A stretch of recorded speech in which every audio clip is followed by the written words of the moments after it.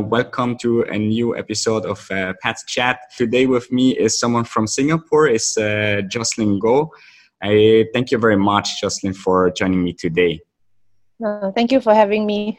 Yeah, so Jocelyn, you're the founder of Just Go Live. You're an engagement video producer and coach, and also you help companies doing video live streams. That's very interesting. I think it's quite a good time nowadays to do that. How is the situation in Singapore right now? Can you give me a quick update? Well, we have a lot of measures in place to try to keep everyone safe, but to still have businesses and work still going on as much as possible. Of course, businesses are somewhat affected, and I think overall the market is, a lot of business owners are looking to see how they can actually move some of their operations or outreach online more so than before, for sure. Of course, makes sense. Okay, so let's see. I know you have a bachelor in management, and then you work in retail and hospitality for quite some years. Maybe you give us some insights in your early years of your work life and what you like so much about the retail. Okay. So when I graduated, I was very clear that I didn't want a office-based kind of job. After experiencing some temporary work before university, I realized that an office-based job is not for me. So when I graduated, I actually applied to more unique jobs that were not really office-based. So mainly they were management roles in hospitality and in the retail space. And it just happens that my first choice of the role that I picked happens to be in hospitality. So I was there for about 3 years, and after that I decided I wanted to try out retail. And being a girl who likes shopping and with a lot of interest in products, so I thought retail would be more suitable for me. And so after that I started a career in retail for about 8 years, having worked with a lot of major fashion brands and beauty brands and global brands in retail management in Singapore. So, and after that, I decided to use my experience and expertise in retail, and I went into a lecturer and trainer role with one of the polytechnics in Singapore. Oh, okay. Yeah, and that's where I picked up more training and coaching expertise, and as well as that was where my job exposed me to the China's ecosystem of e-commerce and content marketing. Yeah. What were you lecturing in this Polytechnic University? I was employed to do retail-related training for the industry. But as the economy evolved and the traditional retail skills were no longer enough for the industry, the institute also evolved into e-commerce and digital marketing. So eventually, I also had to learn about those areas and also be able to teach and help the industry with these areas. I see. So is this also like the shift that you saw in the maybe, 12 years experience that you have in retail, the shift to e-commerce? Yes. At that point of time when we started to implement, it was about how many? It's about 4 years back, 4 or 5 years back. So it was still the start of e-commerce platforms. It was like the growth period for e-commerce platforms, marketplace platforms that sellers could easily create a store in in a marketplace and then list their products and start selling. So that was like the period where businesses were slowly trying to go online, and also individuals were also trying to go online to create some extra income for themselves. So it was like the the initial growth stage at that time. Mm. And of course, this platform have a huge advantage because you don't need to build your own store, right, or your own web page. Yes. You can just use one of those platforms. Yes. So yeah. Sorry, you go people on, were please. not so concerned about branding at that time. No, everyone was just looking at sales. But I think now, a few years later, again, it has shifted a little bit. People start to get concerned about having their own database, creating their own branding, having their own traffic. So definitely the game has evolved, and actually the game has actually, I would say, has grown in size. So besides selling on marketplaces, people want to have their own e-commerce websites as well. Okay. And during that time, you came across the Alibaba e-commerce platform, which is, of course, an exciting platform and tool. Tell us a bit more about your experience with that and what you did with Alibaba itself. So I was the account manager at my institute to manage the programs that we have with Alibaba. So Alibaba has an education arm called Taobao University, where in China they help their online sellers to sell more, sell better, create better content, engage more customers. And of course at that time, and I think still, they are globally recognized as one of the strongest e-commerce platforms. So my institute actually had an exclusive agreement with them to bring in the programs to Singapore to educate the local retailers, and I was managing the account.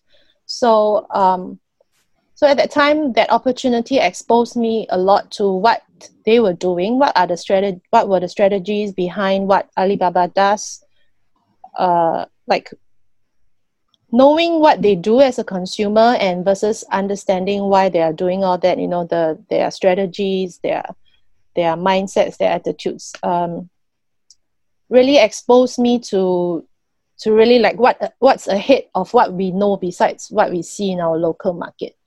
And then from there, that's where I started to see a lot of potential for video and live video content. And so I wanted to give a booster to the Singapore market in terms of this area. And that's why I left my job to set up Just Go Live. Okay, so that was the trigger. Basically, that what is kind of academy you said that help like sellers on the Alibaba platform to sell more, right? Yes. Yeah. Can you tell me a bit more about the Alibaba HQ? Because you told me like you worked there a couple of times, like 5 times in Hangzhou. Is that? Can you share a bit more of that experience, like how that worked, how that was? Okay, so because we organized study trips for business owners and CEOs to visit, to learn from the top sellers in Alibaba's platform, which is called Taobao. A part of the trip consists of visiting the Alibaba HQ and to understand their culture. What I observe is that the staff, even though they have a huge number of people, in general, they're all very committed to the company's culture, and they all have a very strong conviction in what they are doing, and in how they really have the heart to help sellers and to help more people to be able to earn money with e-commerce. And so the very interesting thing about Alibaba is they are not just an e-commerce platform. They have a whole ecosystem behind to support everything. They have a financial arm, they have a logistics arm, they have a cloud arm, So everything works together to actually support the entire e-commerce system. And another interesting thing would be that they're actually not charging people for selling on their Taobao platform. So like a regular individual can just go online, get listed, and they actually are not charging charging these individual sellers any fees at all to list and sell their products. And that's how they, in a way, that's how they hope to, I think, help their people. And at the same time, it's a great way for them to get data, which is actually what their focus is. So you mean the payment is done in data and not in a monetary currency?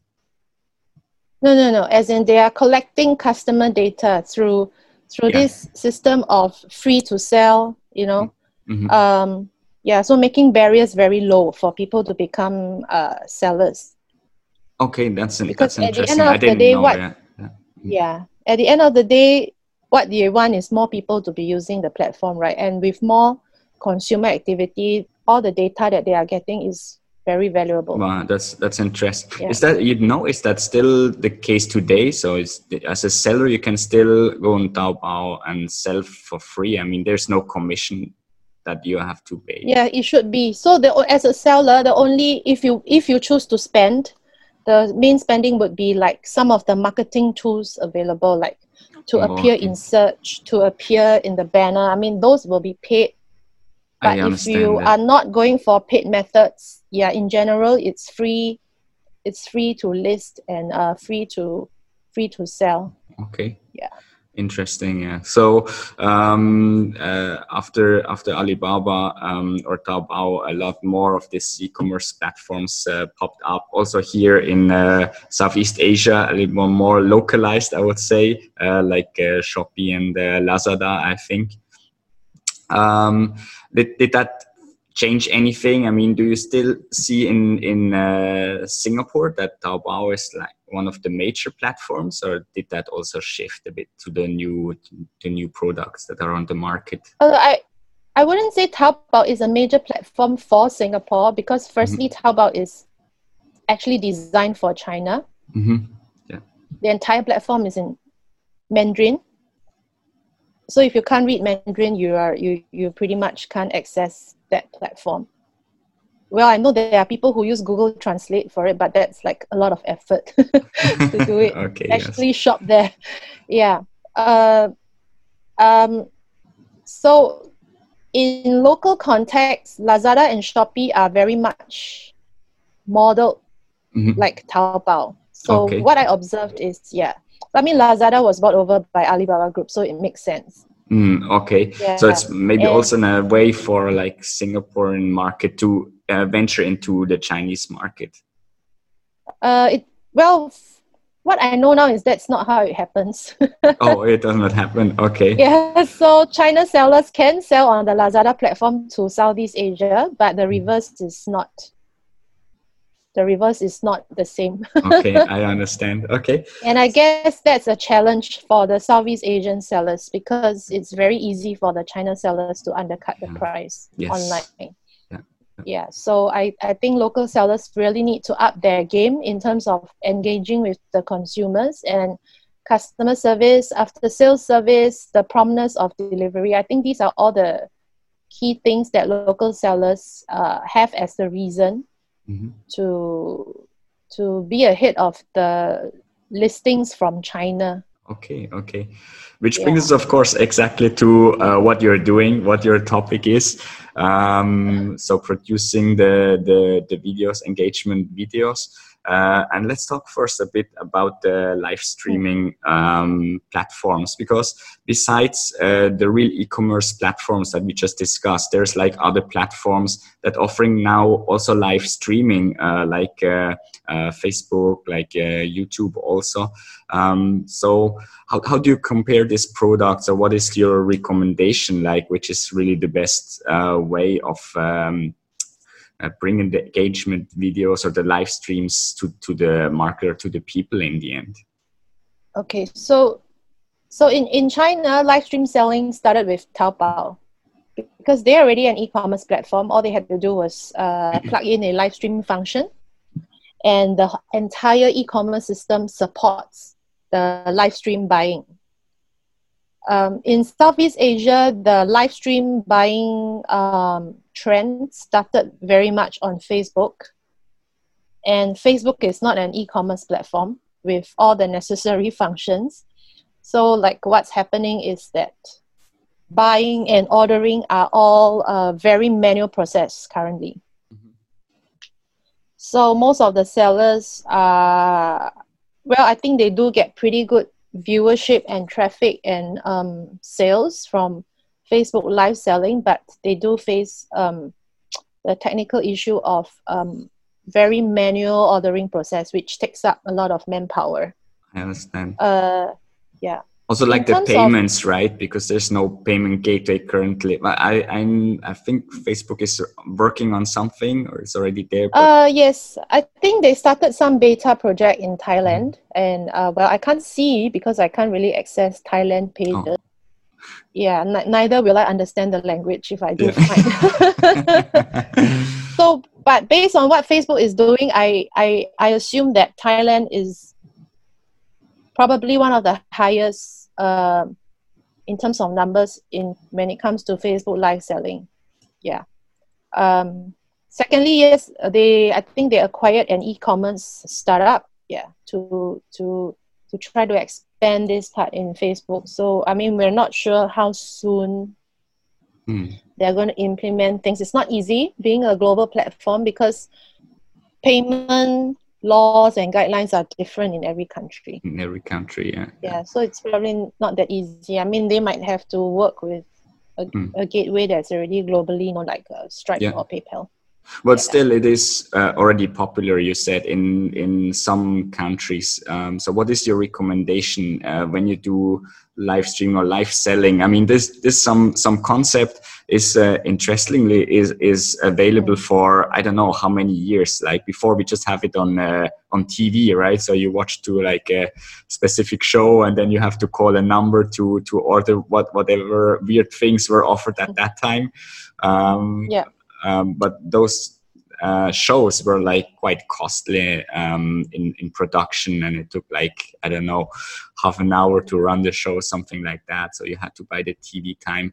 I see that as like a huge advantage nowadays. Like everyone can just go online and do live videos, more or less. Yeah.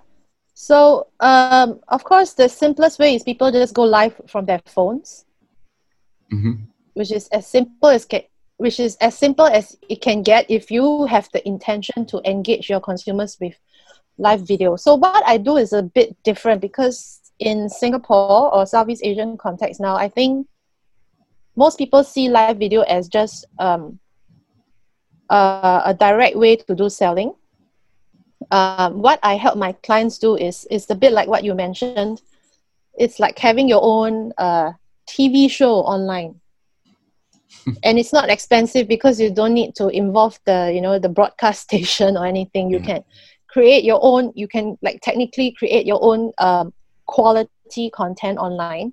So what I help my clients do, which is different from the direct selling model, is to build their personal brand and their brand to engage more consumers and to have more live interactions with them. But there may not necessarily have any direct selling involved. And the format of the entire live stream is done very much like a TV show or a talk show with visual aids, text, graphics.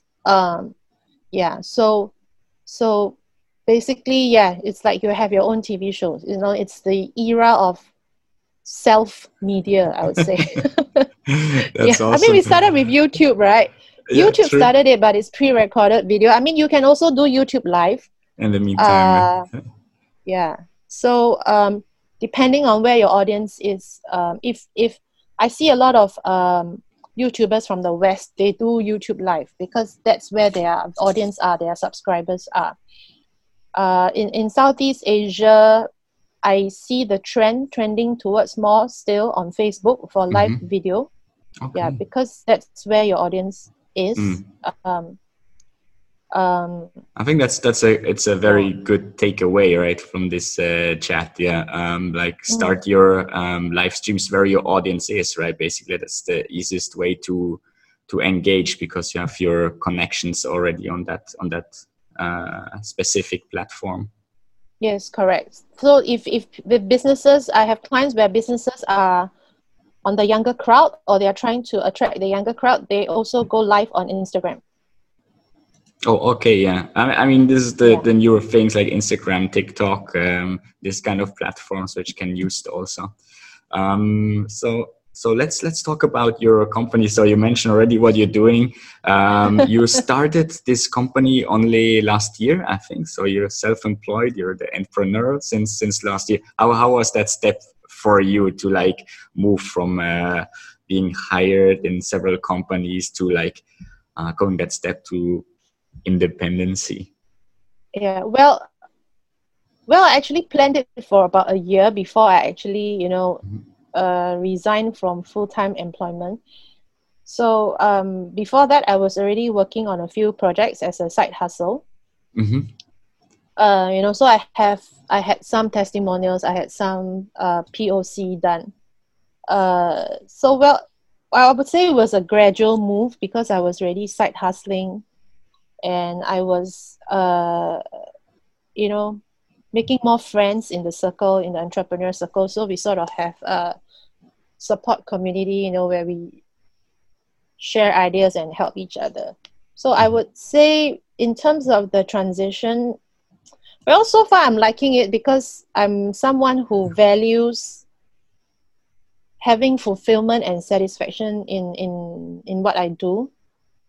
And so far, what I've been able to do in terms of video content and for my clients are things that I have actually aimed to do, which is like why I created and started this business. So I think I'm slowly just taking things one step at a time. Of course, with the current situation, people who know what I do, I mean, more people have been approaching me. So I hope that I actually get to help more companies to start using live video to benefit their branding and their sales and their engagement with customers. Okay, yeah, of course. I hope that too. I mean, I saw some of your samples. They look pretty awesome. So I think people should discover what you do, and then maybe, as I said before, it's like probably the best time to do this kind of branding and marketing also. What is the biggest struggles you came up so far? What were the challenges you're facing in this 1 or 2 years that you're a entrepreneur? Well, I guess the challenge is, it was a challenge, but maybe it's less of a challenge now. Now that in the current situation, people see more need for it. I think earlier, before the virus situation happened, there are companies who tend to see live video as, just a secondary kind of strategy, like, we'll do it if we have time. We'll do it if there's a lot of, we'll do it if. So I think now the if is much smaller because that's where people are spending their time on. In fact, I've noticed that ever since the virus situation and people are discouraged from going out, or some countries are in lockdown, the viewership for Facebook live video has like gone up in general. Okay. Yeah. Yeah, I noticed like the pages that I always observe, in fact, their viewership has gone up, and people are still buying online. Because maybe even more now. Yeah. I mean, people are buying online, either through e-commerce or through Facebook Live. Yeah. So I think for companies who are facing a challenge now with their physical businesses, is definitely, well, they really need to step out of their comfort zone now, I guess. Yeah. It's really a good point, because like recently I got a lot of these pictures. I see it on LinkedIn also, like who is responsible for like companies going digital, and you can choose between the CEO, the CIO, the CTO, and coronavirus. And so yeah, correct. So it's kind of funny, but I think it has a certain truth behind it. So I think it's also good to see that companies like yours are well, becoming more popular. So there is a new business that develops also out of this crisis, and new opportunities that arise for sure. Yeah, I mean, if you reference China, right, their consumer market is not so badly affected. I think partly because they already have this ecosystem up and running. And this entire, I mean, from what I understand, e-commerce got very much popularized in China because of SARS. Oh, I see. Yeah. So the So, first, yeah. Corona now is like the next wave of virus, which brings attention to again something else in the market. Yeah, Alibaba was already running for about 2 years before SARS hit China, and that's how it really got popularized with the common folk, because when people couldn't go out, that's how they started to see the importance and the need of online buying and online purchasing. Yeah. Interesting. Yeah. So now you mean they're ready. So probably next crisis we will have because of the virus, we will be ready in our areas also, because now it's the time to go digital, to go e-commerce for all those who haven't done yet. Yeah, I think it forces people to look at things differently and to get creative and to see how to do things in new ways, in online ways. Yeah, that's great. I think that's a good last sentence. Go online. Please reach out to Jocelyn for your engagement videos. I will post the links and how to connect with you. Thank you so much for your time and letting us know your stories, your experience, and how you become like an entrepreneur. Thanks so much, Jocelyn, for your time. Well, thank you for having me. Thanks. Wish you all the best, and also you. Wish you all the best. Thanks to the audience for watching this video. Please stay safe, and I see you at the next Pets Chat. Have a good day. This episode was brought to you by Hopnop. Hopnop is a community of like-minded professionals, freelancers, entrepreneurs, founders, business owners, and local influencers that meet monthly at unique venues to network, mix, and mingle. Live networking events are the best way to meet new people in your city and make new connections. Hopnop, your network is your net worth. Grow your circle of influence.